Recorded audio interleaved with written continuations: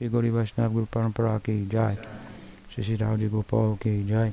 Shri Tirobhava Mahamotabhatiti, Shri Jiva Goswami Prabhupada ki jai. Gaur Bhakta Vrinda ki jai. Gaur Premanande. So good morning everyone. We are gathered on the auspicious occasion of the Tirobhava remembrance of Jiva Goswami Prabhupada. May he bless us all with his knowledge and his bhakti. So I'll say a few words about Jiva Goswami. You have been, prior to my entering here this morning, reciting the Sadhu Goswami Astakam of Srinivasacharya, who was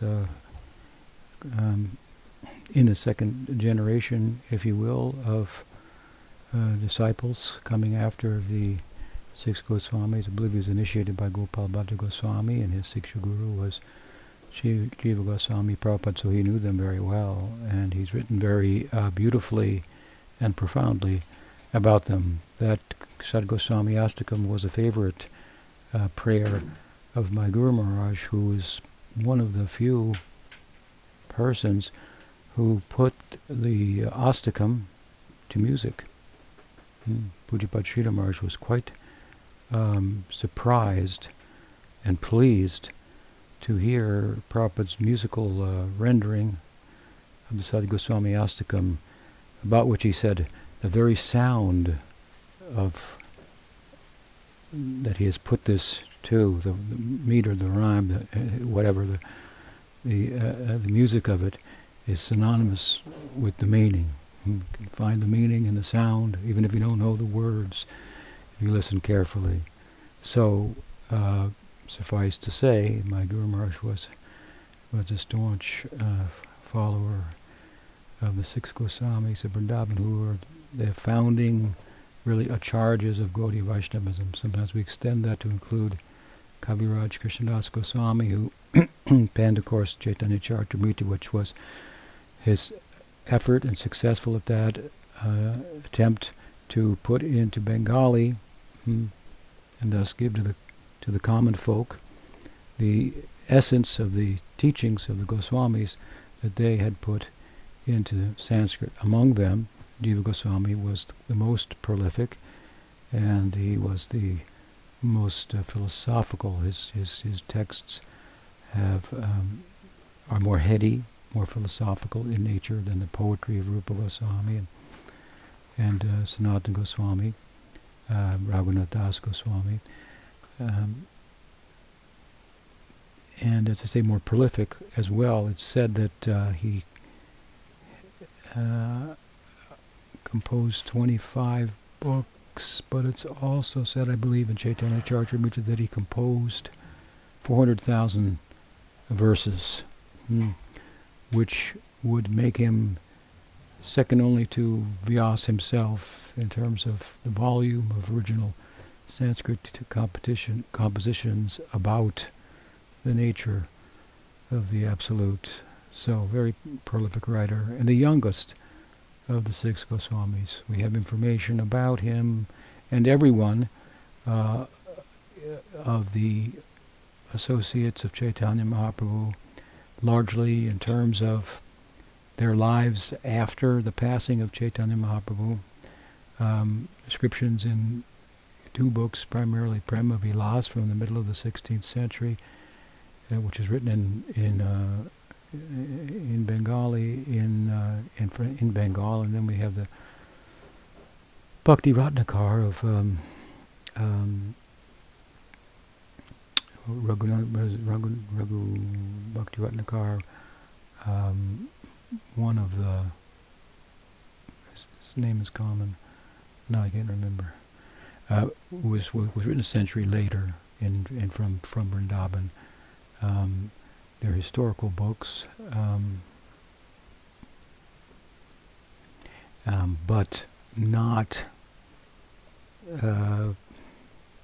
looked at, I would say, from the modern historical point of view as being something that's actually historically accurate, which is a very history that is a very inaccurate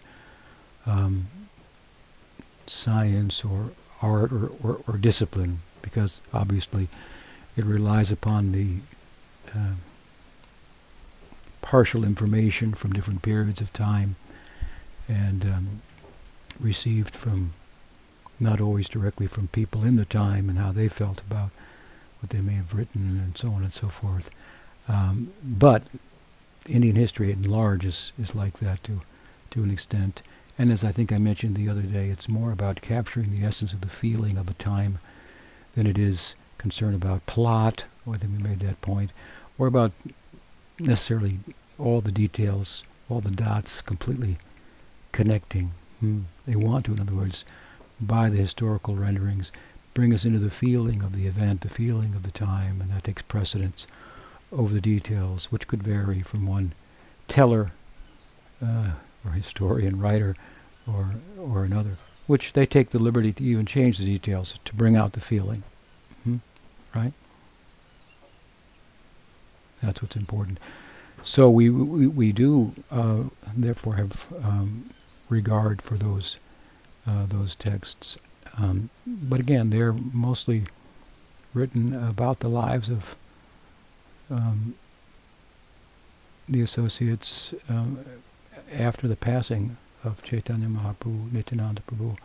So there's little information, but some passed down through the oral tradition, a little bit in Chaitanya Charitamrita and so forth. I cited there Kaviraj Goswami's glorification of the voluminous nature of the written, composition or contribution of Jiva Goswami, and we know, of course, I should say also with regard to historical information, and that which might be more accurate from a modern historical point of view, we have the genealogy of Jiva Goswami, his family lineage, that he himself has added, which was customary to do by authors at the time, to the end of his, I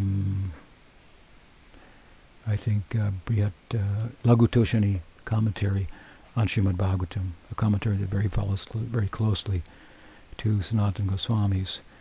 So there we find that his uncles, who became Rup and Sanatan, and his father, Vallabha, who became Anupam. These are names that it appears they received. These are names that it appears that they, is that better? That they received from Chaitanya Mahaprabhu himself. Vallabha, Anupam, Rup, Sanatan. We have the names of titles of Rup and Sanatan that they received from their service in the government, Muslim government at the time, but these are the only names we have, Rup, Sanatan, and they were immediately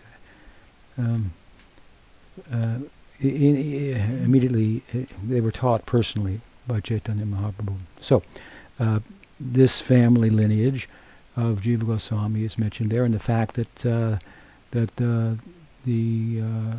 it derives from, I believe, must be Gaur Brahmana community in South India.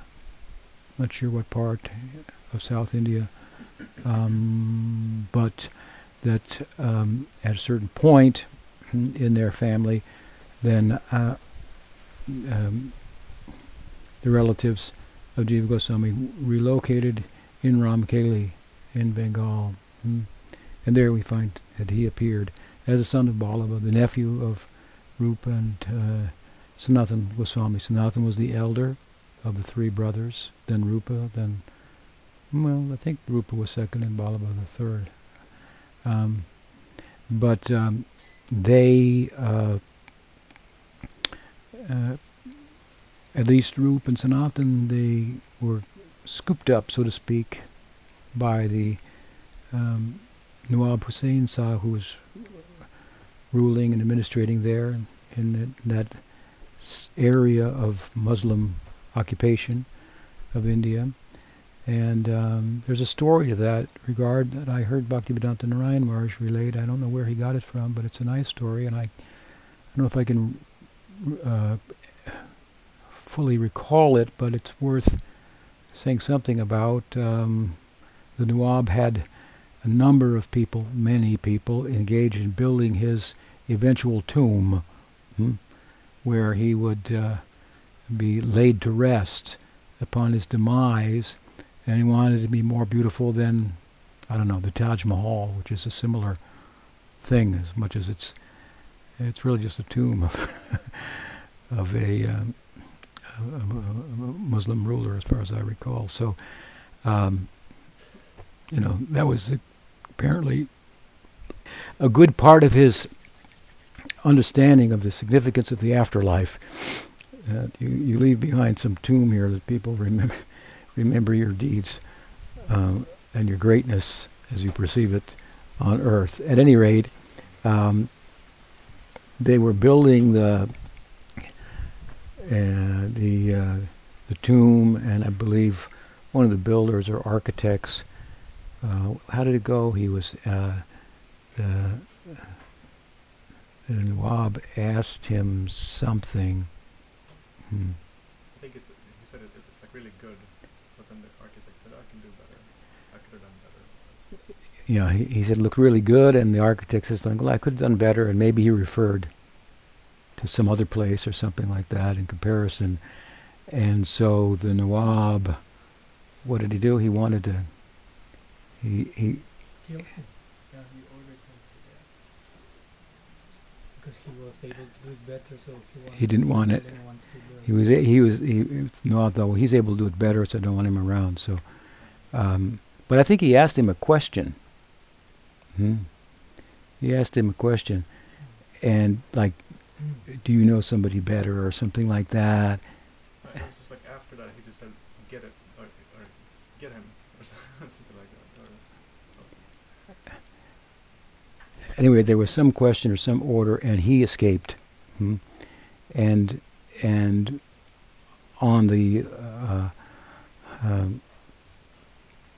loose, if you will, he happened to run into the young Rup and Sanatan, who could see that he was troubled, and by just looking at him they could understand his mind, and they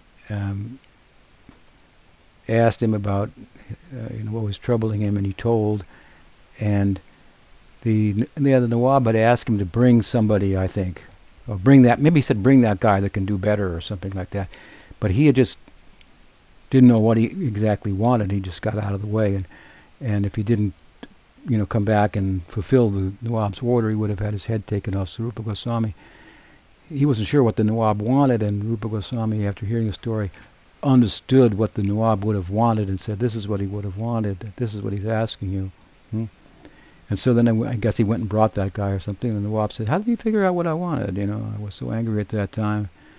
I was ready to cut off your head, something like that. And then he thought, well, these fellows I met, So the Nawab said, I want to meet them. Bring them here. So this is the story. Something to this effect. So they brought these young Rup, Sanatan, the uncles of Jiva Goswami, who were very extraordinary people, even from a material point of view. They spoke many languages. They were very cultured people.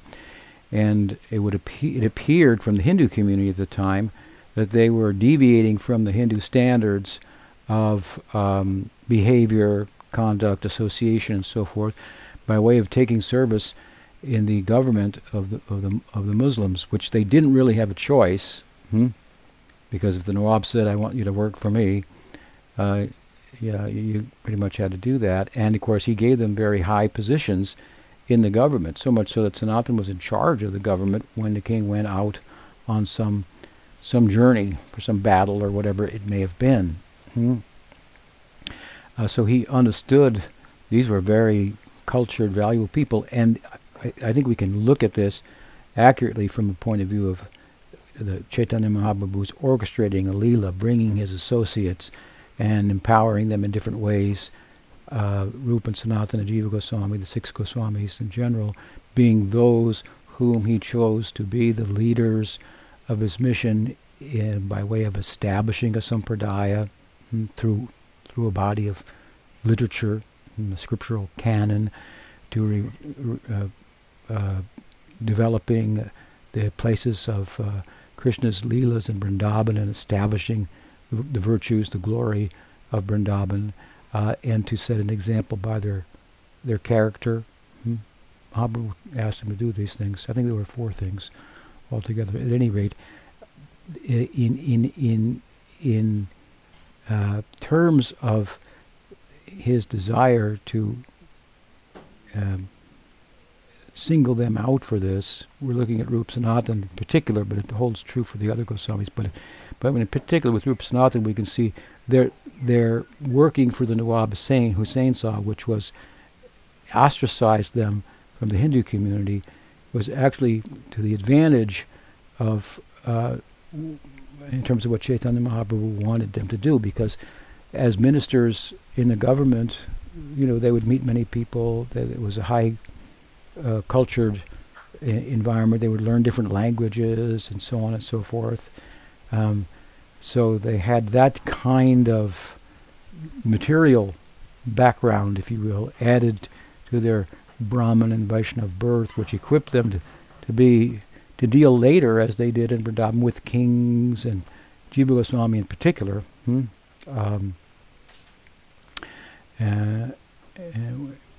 terms of building temples, and so we'll come to some of that. But at any rate, that they were engaged in the Nawab's service, and they heard about Chaitanya Mahaprabhu, and they were enchanted by him. I mean, you can just imagine that the whole of Bengal, modern Bengal, is still enchanted by no one person more than Chaitanya Mahaprabhu. How well he's understood, what his contribution was, what he's all about. There's no one in Bengal history that stands out more as the poster boy of of the glory of Bengal than Chaitanya Mahaprabhu. And what to speak of in his time, as his exploits began, news about it began to ripple throughout the subcontinent. By the time Rup Sanatan had met him personally, he had already taken sannyas. He had gone to Jagannath Puri and conquered the kingdom of Jagannath Puri that the Muslims couldn't conquer. That's how strong it was from the martial and political vantage point. Gajapati Raj Prataparudra, the king of Puri at the time, was protected Jagannath Swami and his abode very fiercely from any Muslim invasion. But Chaitanya Mahaprabhu was 24 years old, sannyasin, conquered the king of Jagannath Puri, and his minister, the great Sarvabhauma Bhattacharya, as we spoke about the other day, and so forth. So this kind of news was, as I say, rippling throughout the subcontinent, and there in Ramkeli, Rup Sanatan heard of the exploits of Chaitanya Mahaprabhu, and there was some correspondence between them. They wanted to join with him, but they were in a difficult situation, working in the king's cabinet, and they didn't have the luxury of just saying, "I'm going to quit." It didn't work like that. So they were kind of caught in a difficult place, and they wrote to Mahaprabhu, who told them, he wrote them a letter. And in the letter he said, just like a lover pays close attention to her husband, that he may not find out about her extramarital partner. This may occur. She's very careful at home, do all the dishes, take care of her. In the traditional, it would have been woman's role at that time. So you keep yourself like that, and let your heart beat for implication being the Gaudiya Vaishnavism, that you will eventually be the architects of under my direction. Have patience, in other words, and keep the flame in your heart burning at the same time. And in due course, of course, Chaitanya Mahaprabhu went to Ramkeli, and there he met Rup Sanatan. I'm not sure of the age difference. Let's see. Jiva Goswami was born in 1513, I believe.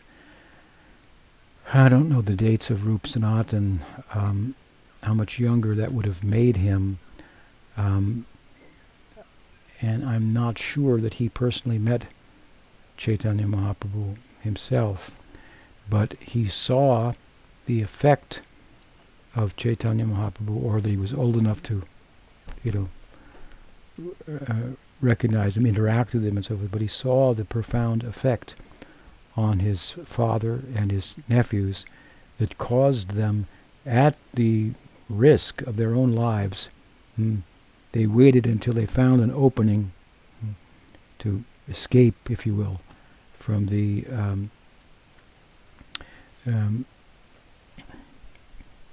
cabinet service, the work they had in the Nawab's government. Sanatana Goswami dressing himself as a Muslim mendicant, like a fakir, a Sufi, to be able to travel across India and not be caught, and so forth. Beautiful histories of that, stories of that are recorded in Chaitanya Charitamrita.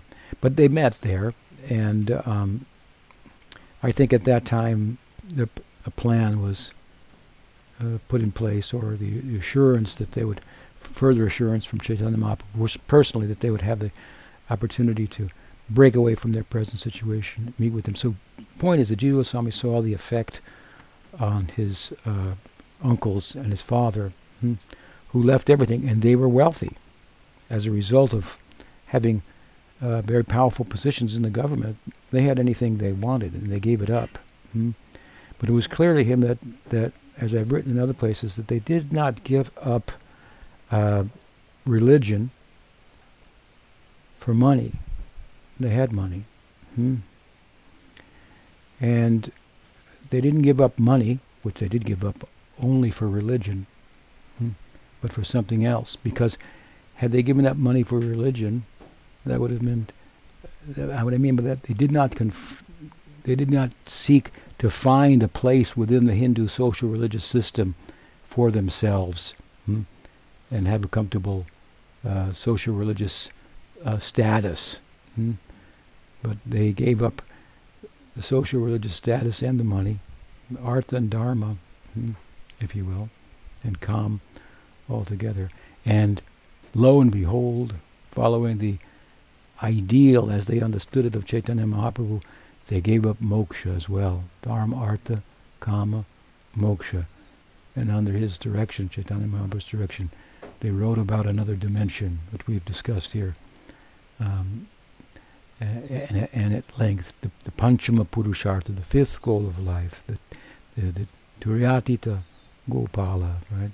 Prem Prayojan, beyond moksha.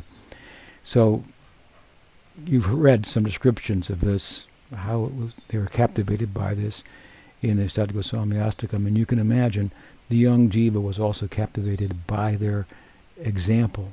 This really made a deep impression upon him. They were said that he had Krishna Balaram deities that he worshipped in his youth, but one day he appeared after his elders had departed and followed Chaitanya Mahaprabhu before his mother, with a saffron robe and a shaved head. He was just a young lad saying he wanted to go and join his uncles and his father and Chaitanya Mahaprabhu. And of course she thought it was just a little bit childish preoccupation with something that looked like material misery and religious extremism, if you will. But I think she must have been very surprised to find out that in short measure, that he was not just a childhood infatuation with the ideal, that was short of a deep understanding of what that commitment meant, because the young Jiva Goswami shortly thereafter left home himself. According to Thakur Bhakti Vinod, who's written about this in his Navadvip Dham Mahatmya. Navadvip Dham Mahatmya is one of the books in which Bhakti Vinod Thakur writes about Vrindavan so as to highlight the different places of Chaitanya Mahaprabhu's Leela, the significance of them, in ways that the Goswamis, Rup Sanatana, were asked to do about Vrindavan. He did it on the Navadvip side. And in doing that, he, one of the main books was Navadvip Dham Mahatmya, in which he depicts the young Jiva Goswami leaving home and coming to Navadvip, and getting the association of Nityananda Prabhu, who took him on a tour of the Dham and said, this happened here, this happened here, this happened here, and now you know this, go here. Sent him to Benares. Benares is still today a center of learning in India, and from a religious or spiritual point of view, it's a real haven for Advaitins and Buddhists, Mayavadis, Sunyavadis, who are, very much, from our point of view, preoccupied with the dry logic of abstract philosophy drawn from the Veda,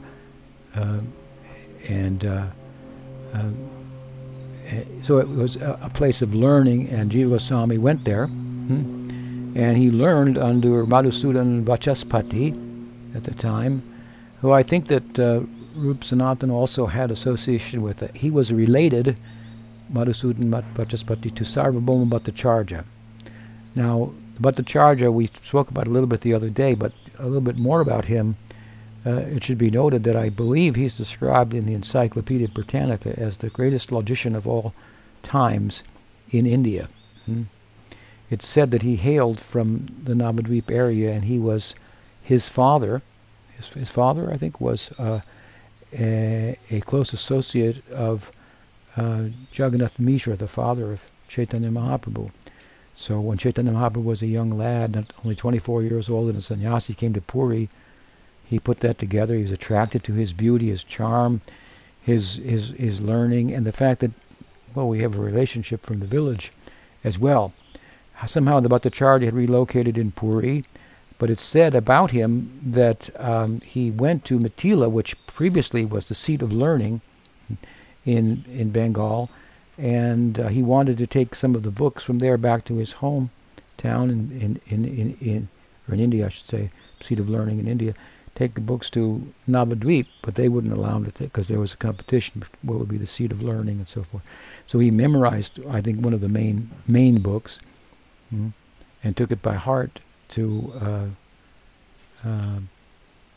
Navadvip. There he had a student named Raghunandan Thakur, maybe was his name, and he became as celebrated of a logician as he wanted to be.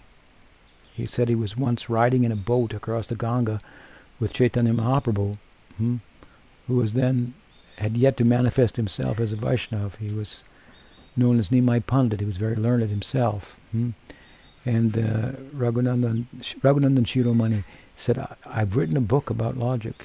My desire is that I will become the greatest logician in India. Would you take a look at it? You're a Pandit. See what you think. So Chaitanya Mahaprabhu looked at the book and gave it back and said, yes, it's very nice. And I have a book too, that I've written. And this, of course, perked the interest of Raghunandan Shiromani, because Chaitanya Mahaprabhu was very, very famous as a Pandit at the time.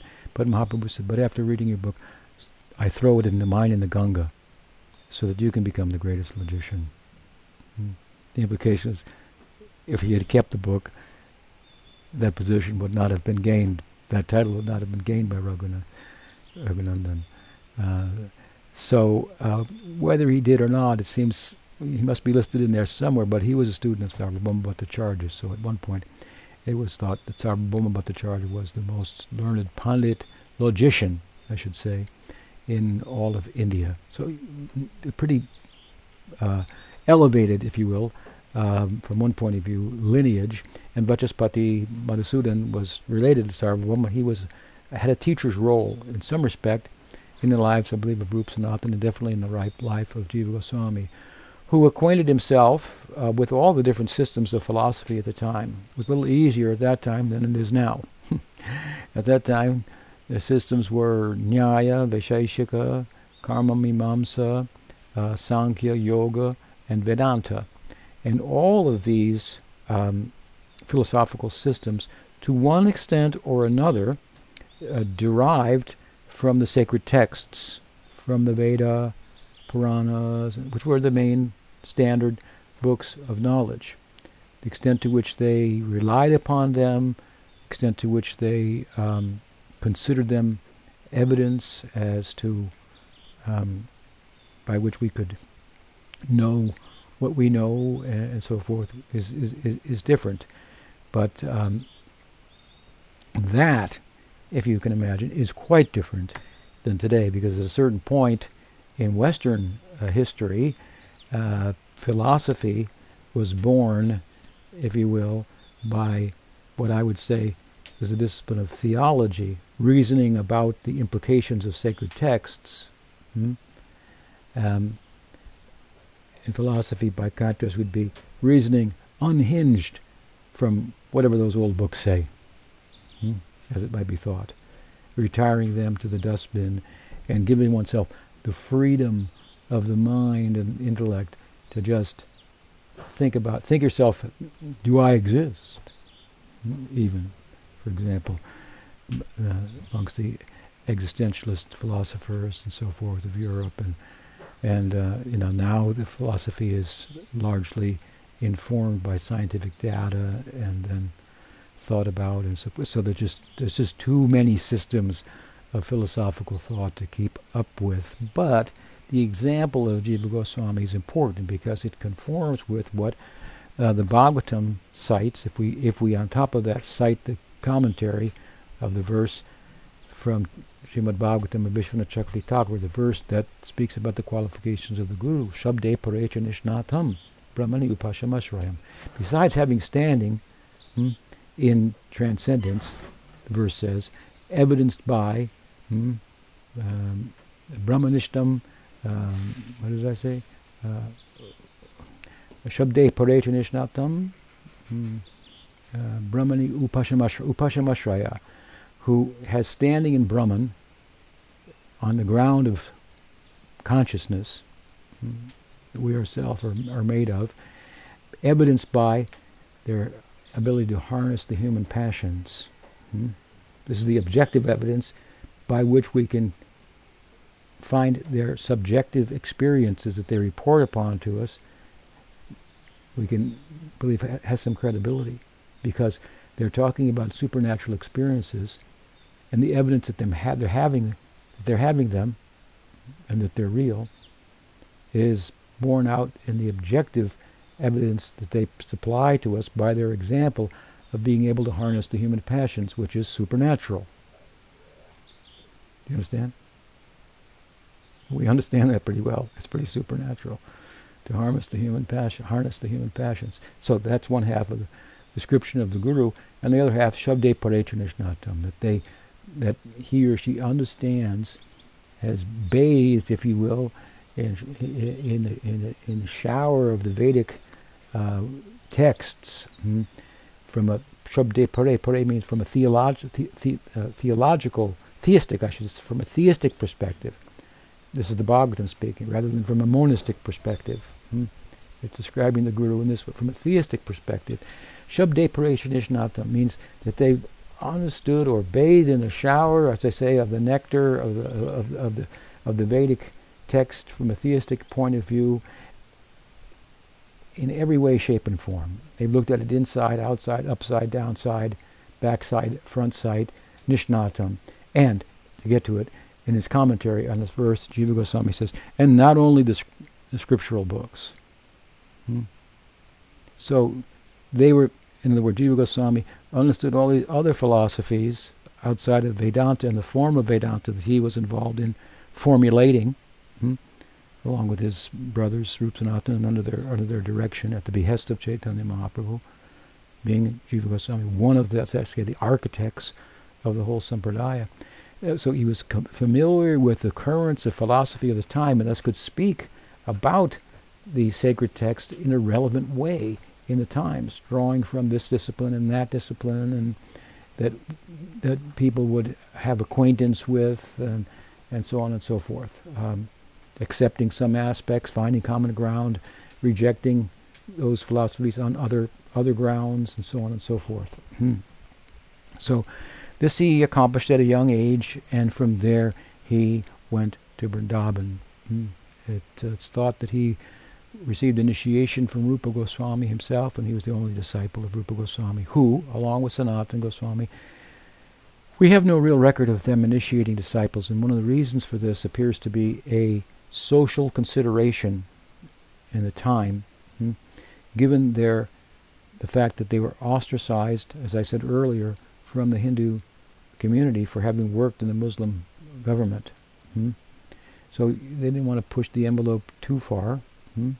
They were fairly qualified to initiate, but based on social considerations, they thought, well, let's not rock the boat here too much. When in our midst we have Gopal Bhatta Goswami from the prestigious South Indian family of Brahmins of the Ramanuja Sampradaya. Nobody can object from a social point of view, social religious point of view, to his position, because it was in the social religious system of Varnashram, the Brahmins would be the initiators, right? So from that point of view, Gopal Bhatta became the main initiator. But in time, things change.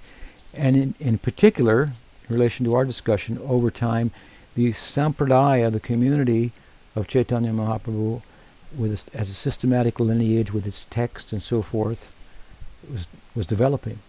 So in time, in, let's say, the next generation, or just in between the two, we find Jiva Goswami, because he was young. He did become initiating guru. Of course, he was not working in the government either, so they might not have quite looked at him in the same way and ostracized him, but still, connection with his parents might have, in the eyes of these very, Varnashram is like very detail-oriented. It has to be like this, can't be like that, and who's your mother, who's your father, what does your father do, what did he do yesterday, and and so on and so forth. This is, we brought this point up before. The Bhagavatam is really trying to relax the grip of Varnashram sensibilities on the population, that they might breathe easily within the very comforting, liberal, and much more profound and much deeper, farther in its trajectory, school of Vaishnavism and Gaudiya Vaishnavism in particular. Not an easy task to accomplish. We should try to, let's look at the work of my Guru Maharaj, who came to America and Europe and touched down in Central America also, on one part of his 12-year orbit around the planet, bringing the tidings of Gaur Nityananda and writing books and so forth. We know we are either immediate students of his or a generation or two removed, but seeing the extent of his campaign was extraordinary, and the history of that is recorded. So you can just imagine how we should feel about the Goswamis and what they did out of nothing to carve out the Gaudiya Vaishnavism as a sampradaya, establish it as a lineage, and given some of the odds that were against them that I'm describing, for example, which were embraced by Mahaprabhu because it's part of his teaching, right? That you don't have to be within the Varnashram system to be a Gaudiya Vaishnava. Its reach extends beyond the limits of what that discipline can accommodate. Rupa Sanatana were outside of that. Not for good reason, but by way of the rules of the system and so forth. They became outcasts. Haridas was an outcast. The whole, I think we cited the other day, mercantile community of Udar Datta Thakur were outcasts and so forth. Brahma thought Krishna must have been an outcast when he saw him. We'll get to that tomorrow or the next day in his picnic. By the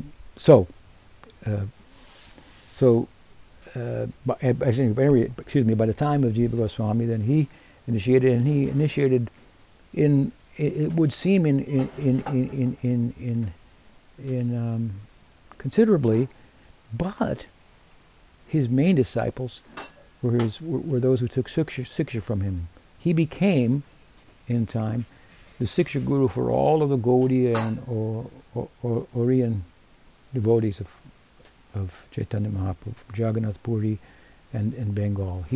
There were many gurus of different, not all as deeply realized as others, and all differed if you will, to the Siddhanta of Jiva Goswami, his Siksha. So who we know to be his disciples that are famous, if you will, in a succession, are his Siksha disciples like Srinivasacharya, like Shyamananda Prabhu. Srinivas was initiated, I think he was from, was it Sudravarna? Was it Srinivas or Shyamananda? Initiated by Gopal Bhatta Goswami, officially. Yeah. And Gopal Bhatta Goswami certainly had much, to offer, everything to offer, but nonetheless, schooled further by Jiva Goswami, who, as I said earlier, amongst the Goswamis, in terms of their writing, wrote more philosophically. His most famous works, perhaps, being the Satsandarbha, the 6 treatises. Sandarbha means like a necklace, and in those treatises he took verses from the Bhagavatam, selected verses from the Bhagavatam, and put them together like in a necklace to bring out the essential teachings of Chaitanya Mahaprabhu and our understanding of the teachings derived as they are from Srimad Bhagavatam. So it's quite a masterful work, and in contrast to something like Brihad Bhagavatamrita, the first book of the Gaudiyas by Sanatana Goswami, where you have the story of Gopakumar and you have the story of Narad, or Rupa Goswami's Bhakti Rasamrita Sindhu. Yes, it's a book on the tattva of rasa.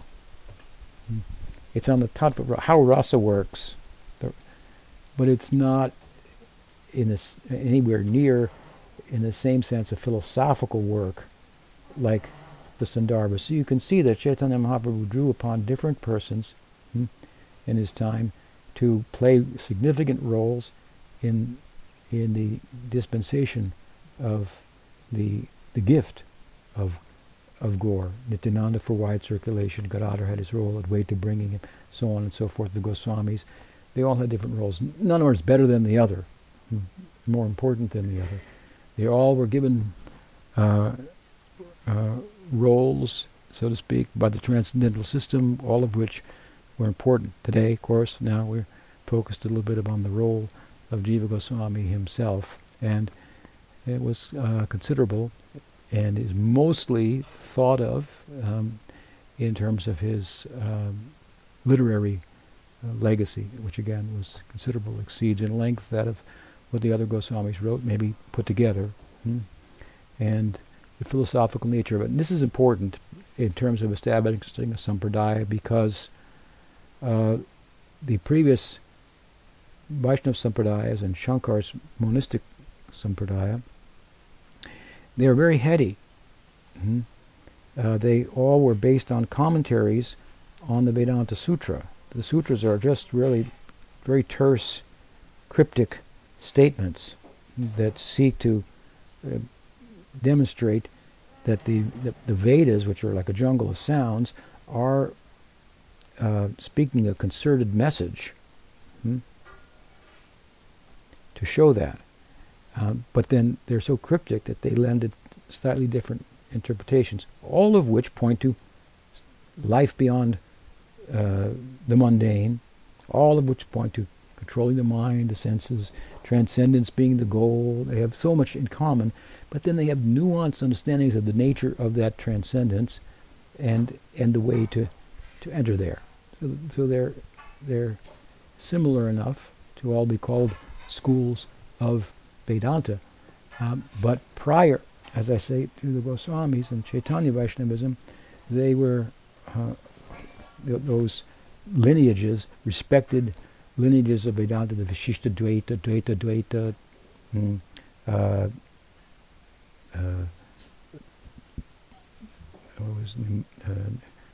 Dvaita, and so on.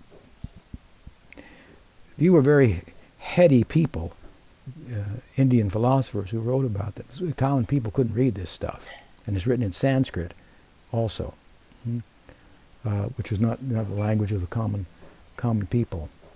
And so if you want to establish a sampradaya, you have to have somebody, for their sake, that these other groups will acknowledge. You have to speak to them on their terms. You have to speak to other people on other terms.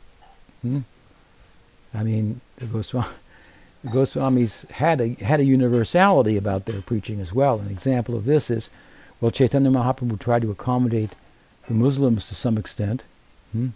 With regard to bring them in, he brought Rup Sanatan in, no problem, right? Became leaders. Haridas he brought in. There are other examples of him converting kings, bringing them in.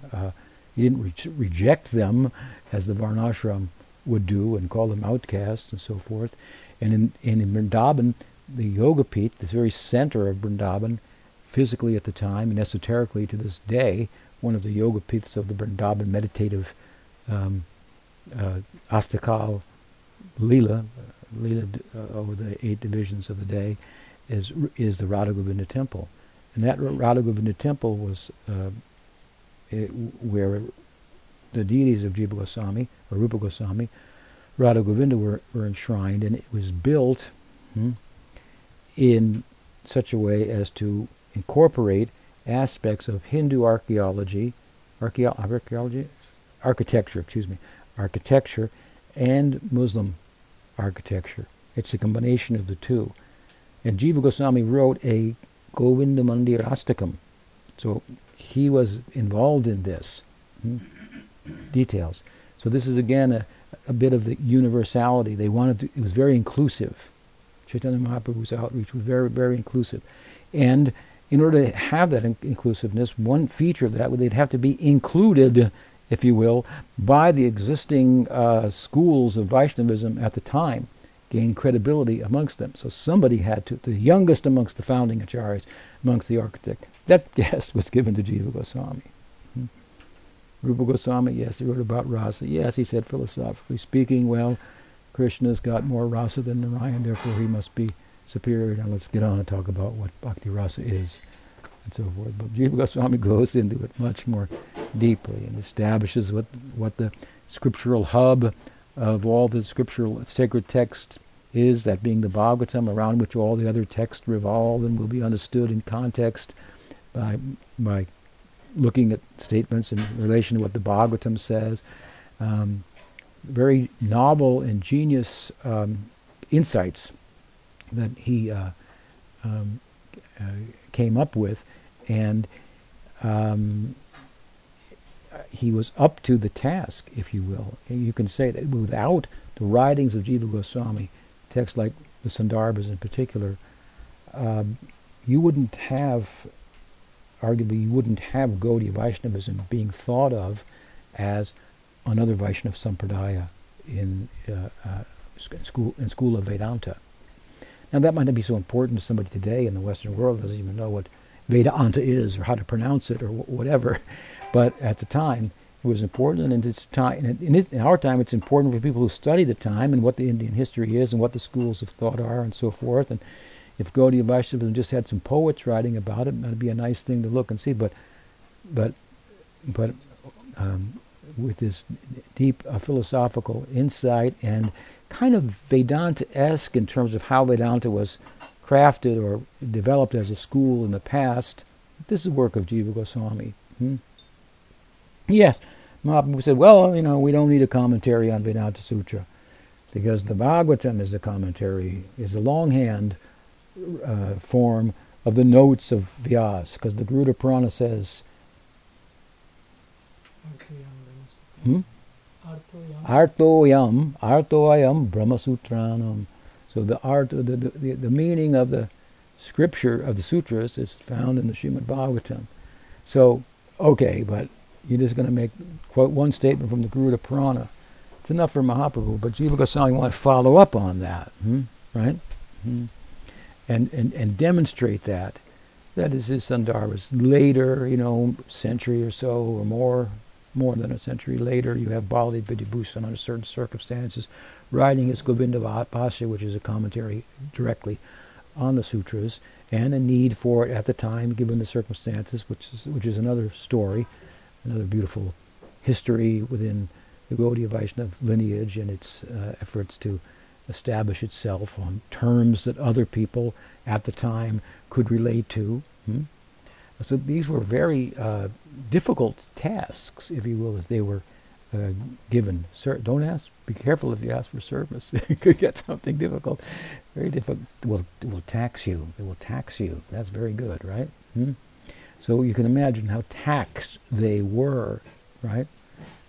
Bhaktisiddhanta Saraswati Thakur kind of drew upon that in his own mission by his emphasis that, well, to sit down and remember Krishna 24 hours a day under a tree or in a cave by chanting is not so easy. But if you are to tax your mind how to present this high philosophy to common people in different cultures and so forth, that could keep your mind pretty busy, occupy you.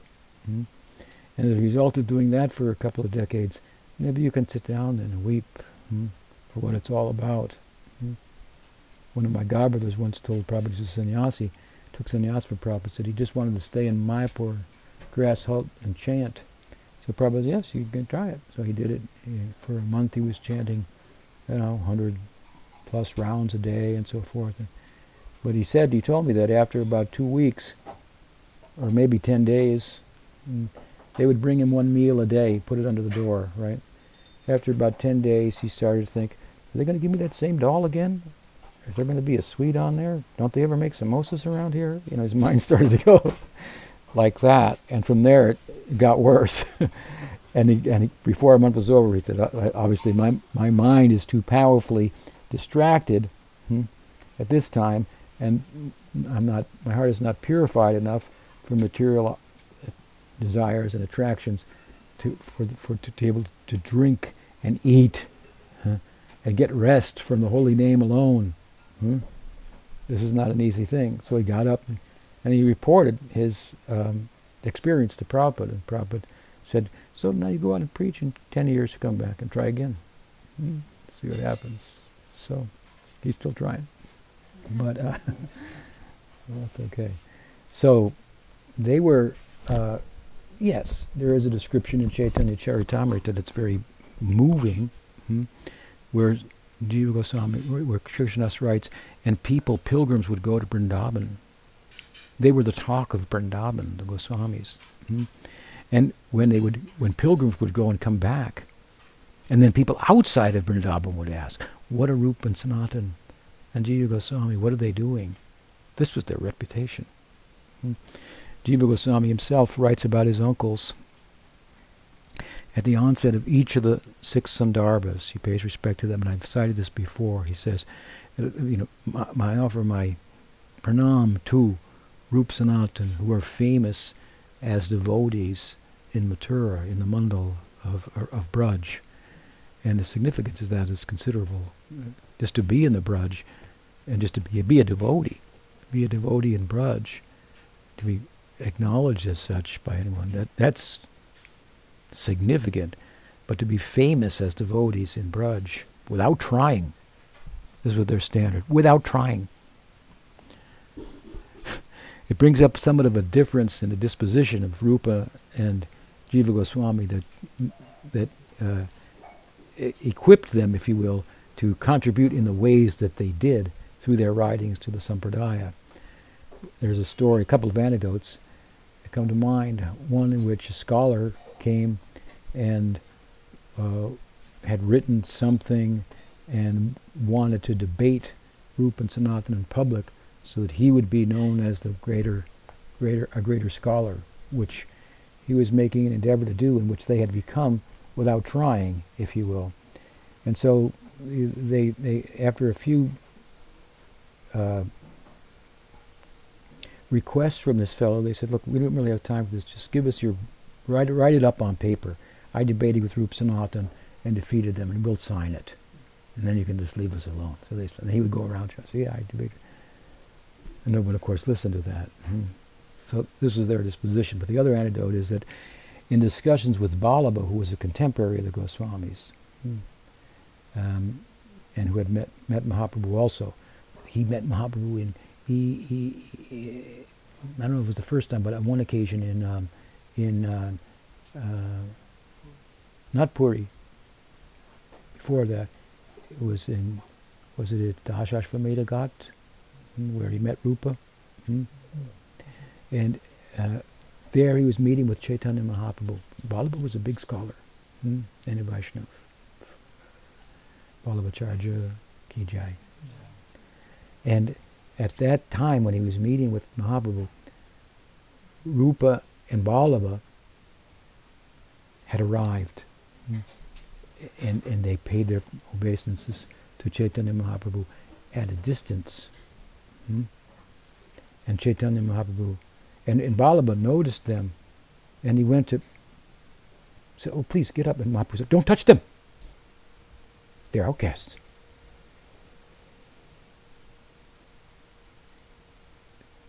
Testing him.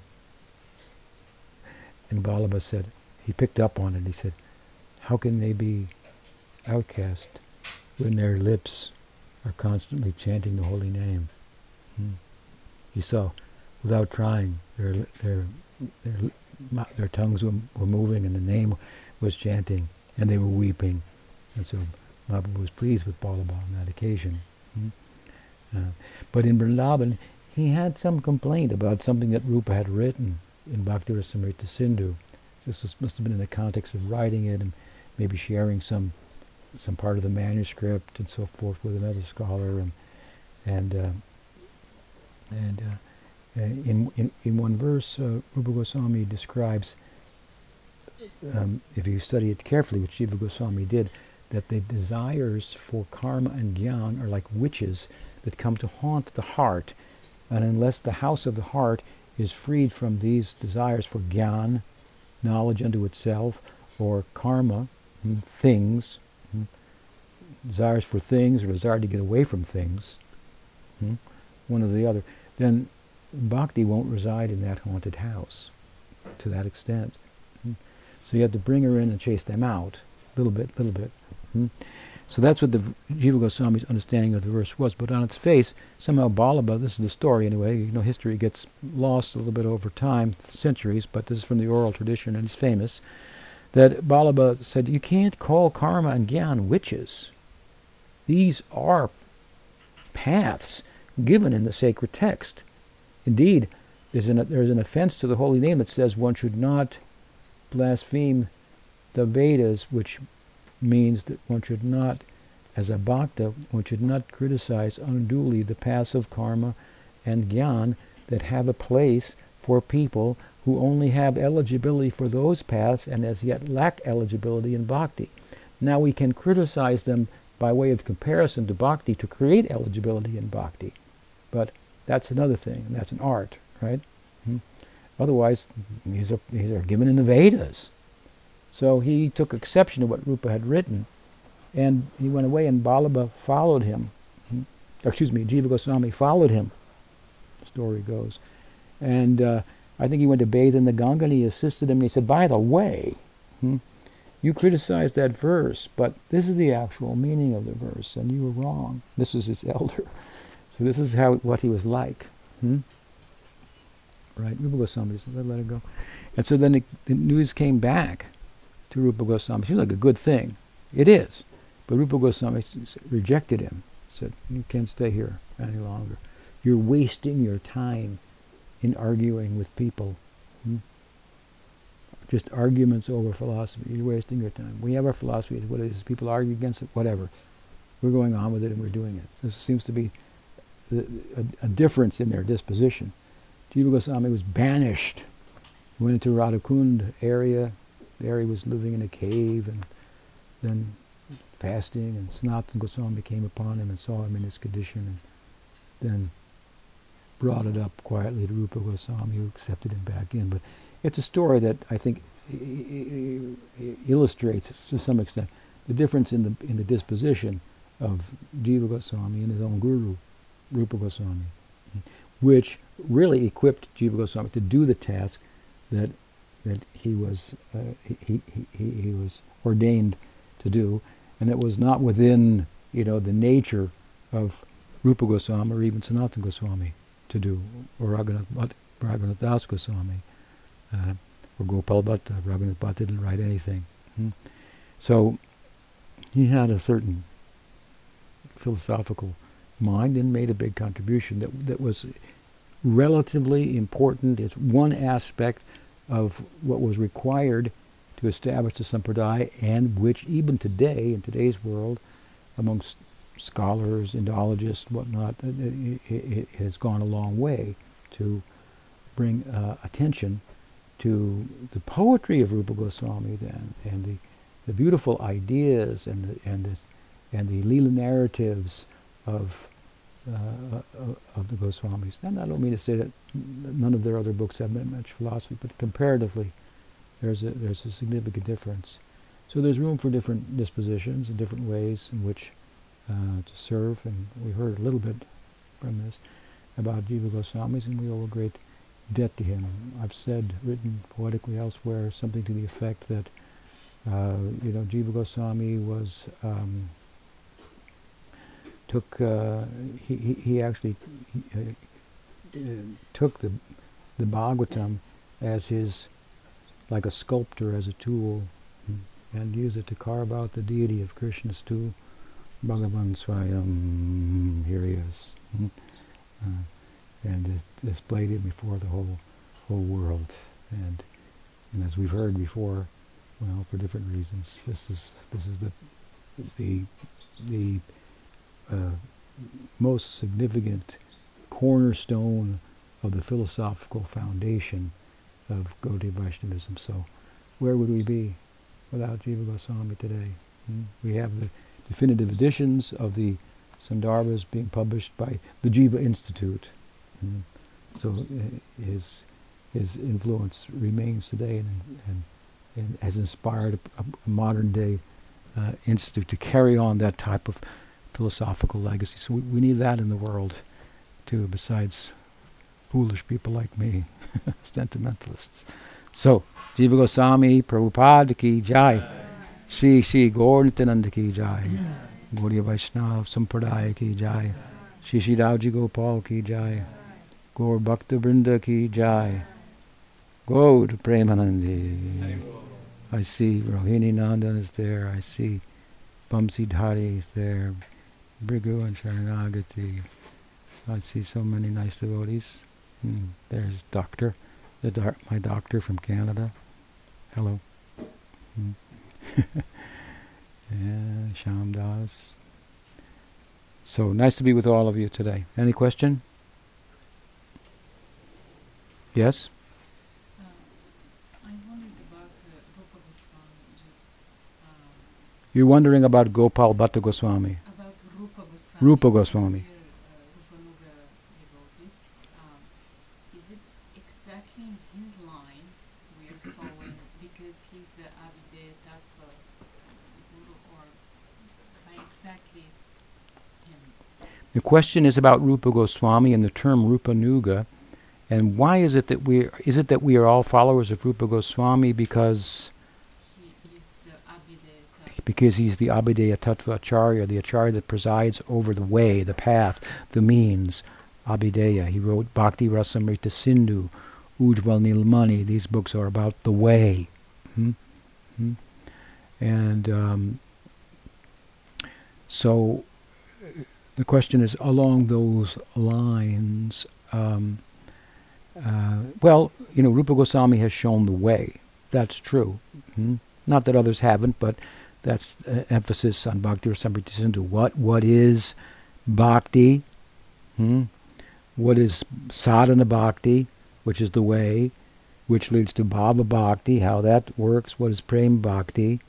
What is bhakti rasa, in terms of its constituent elements? This bhava, that bhava, sthayi bhava, sanchari bhava, and so on, sattvika bhavas, and so on. And then what is each rasa? Shanta, dasa, sakya, vatsalya, the primary. What are the secondary rasas? What is conflicting rasas, and so on and so forth, how they mix and how they don't mix. That's his tome, right? Bhakti Rasamrita Sindhu, very important book. And but the question is, are we all Rupanugas because he's the one who shows the way? Not. I think that the term Rupanuga was first coined by Raghunath Das Goswami in maybe the last verse, if I remember correctly, of Manashiksha. And if we look at that carefully, he refers to Rupa Goswami or himself as a Rupanuga. Anuga means to follow, or follower of Rupa, in terms of the yuta, the group that he's in on the one hand. Internally, Rupa Goswami is a handmaiden of Radha. Rupa Manjari. Here the word Rupa means beauty. Rupa Manjari is thought to be an incarnation or expansion of the beauty of Radha.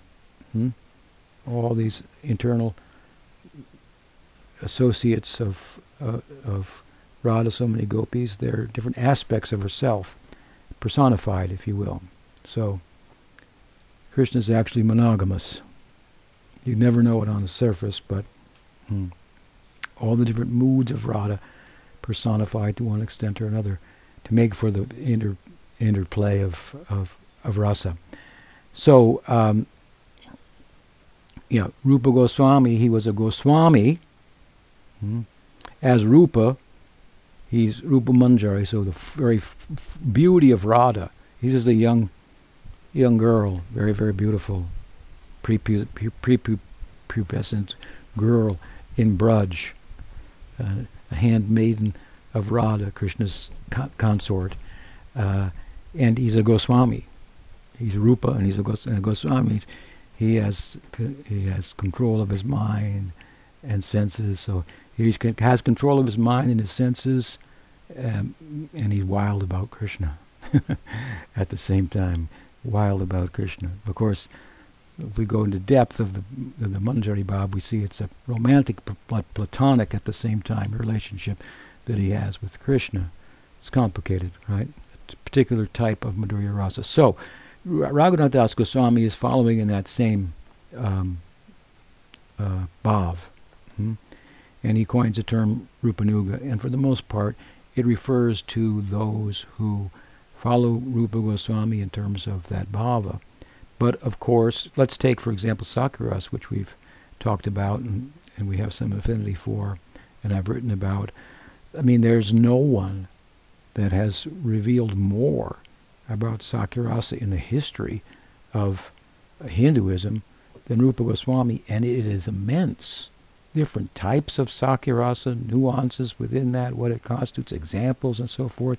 I mean, where he's getting all that, he has original verses that he uses to explain some of the philosophical points that he makes. He borrows some or draws from some other texts, but much of it is original.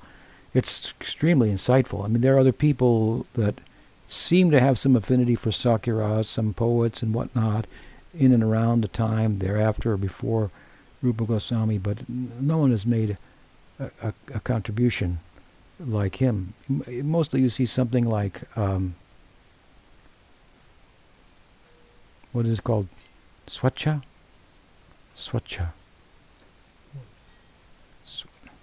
Like Samanya, Swacha, Shanta. Prior to Shantaras, he has some affinity for this. You can find in some of these Brijbas poets that they have some affinity for Sakyarasa. Then all of them they're talking over here about some affinity for Madhurya Rasa. Over here some affinity for Vatsali Rasa. It hasn't become fixed in one way, centered on one bhav, a sthayi bhav, out of which actual bhakti rasa can arise. And this is all explained by Rupa Goswami. We can differentiate between their experience and what Rupa Goswami is talking about. So how can we, if we have interest in Sakyabhava, not emphasize our regard for and show deference to Rupa Goswami in a broader sense? We also follow Rupa Goswami. We are the anugas of him. We're following with what he teaches about Sakyarasa. And of course, he follows Nityananda Prabhu, whom we also follow, because Heno Nitai Bine Pai Bai Radha Krishna Poite Nai. No one can get close to Radha Krishna without going through Nityananda Prabhu. Shri Nityananda Sarup Ki Jai. And so there's a couple of ways to look at the term Rupanuga. Prabhupada, my Guru Maharaj, always wrote about it in the latter way, in a broader way, following the teachings of Rupa Goswami. But there's much to be said for the idea that the full sense of Rupanuga is following the teachings of Rupa Goswami and entering into the same bhava, pursuing the same bhava as Rupa Goswami, having that as one's ideal.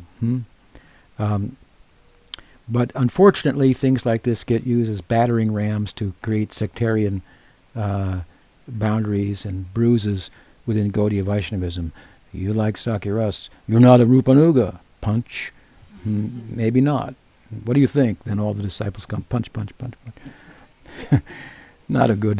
This is not a good way to deal with these very, very sensitive topics and what rasa means. Who are the embodiments of this Nityasiddha Krishna Prem in Braj, and how they are the dearest thing to Krishna. Krishna corresponds with them. Without them, there is no Krishna in Braj. Without the love, there's no object of the love. You can't have one without the other. So we should tread very carefully in talking about all these things.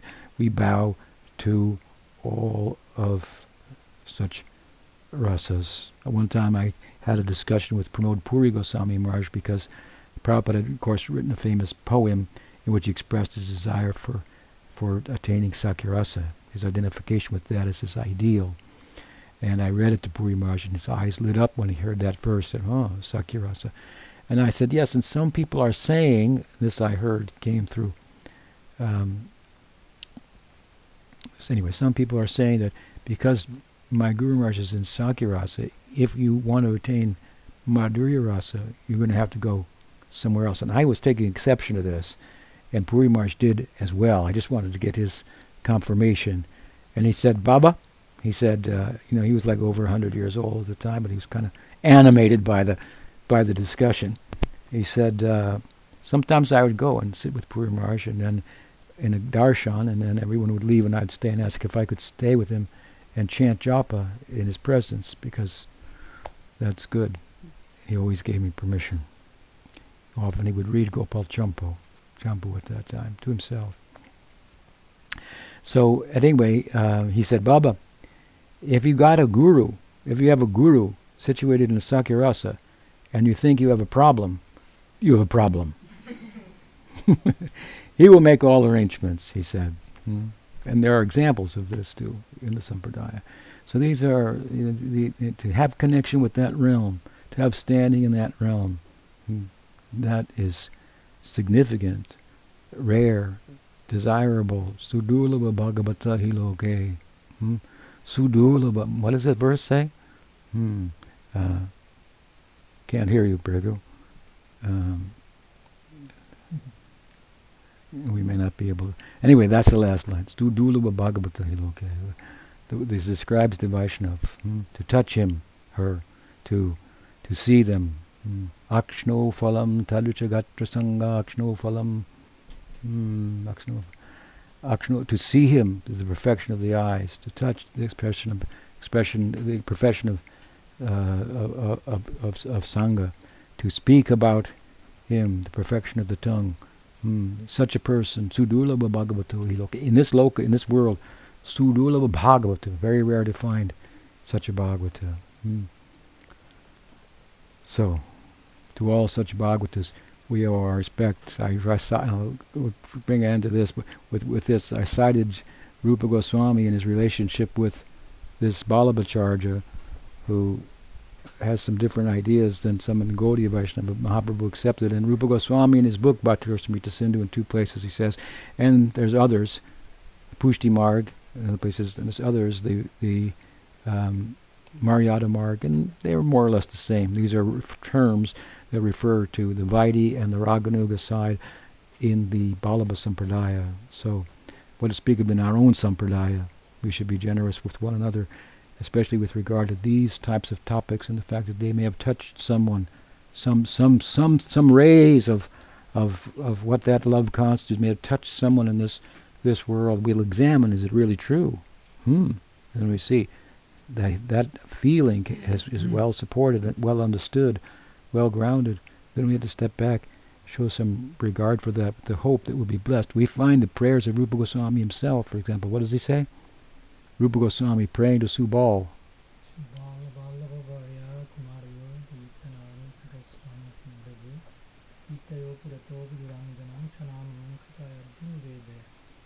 And where did you learn that verse? Translation? Where did you learn it? From you?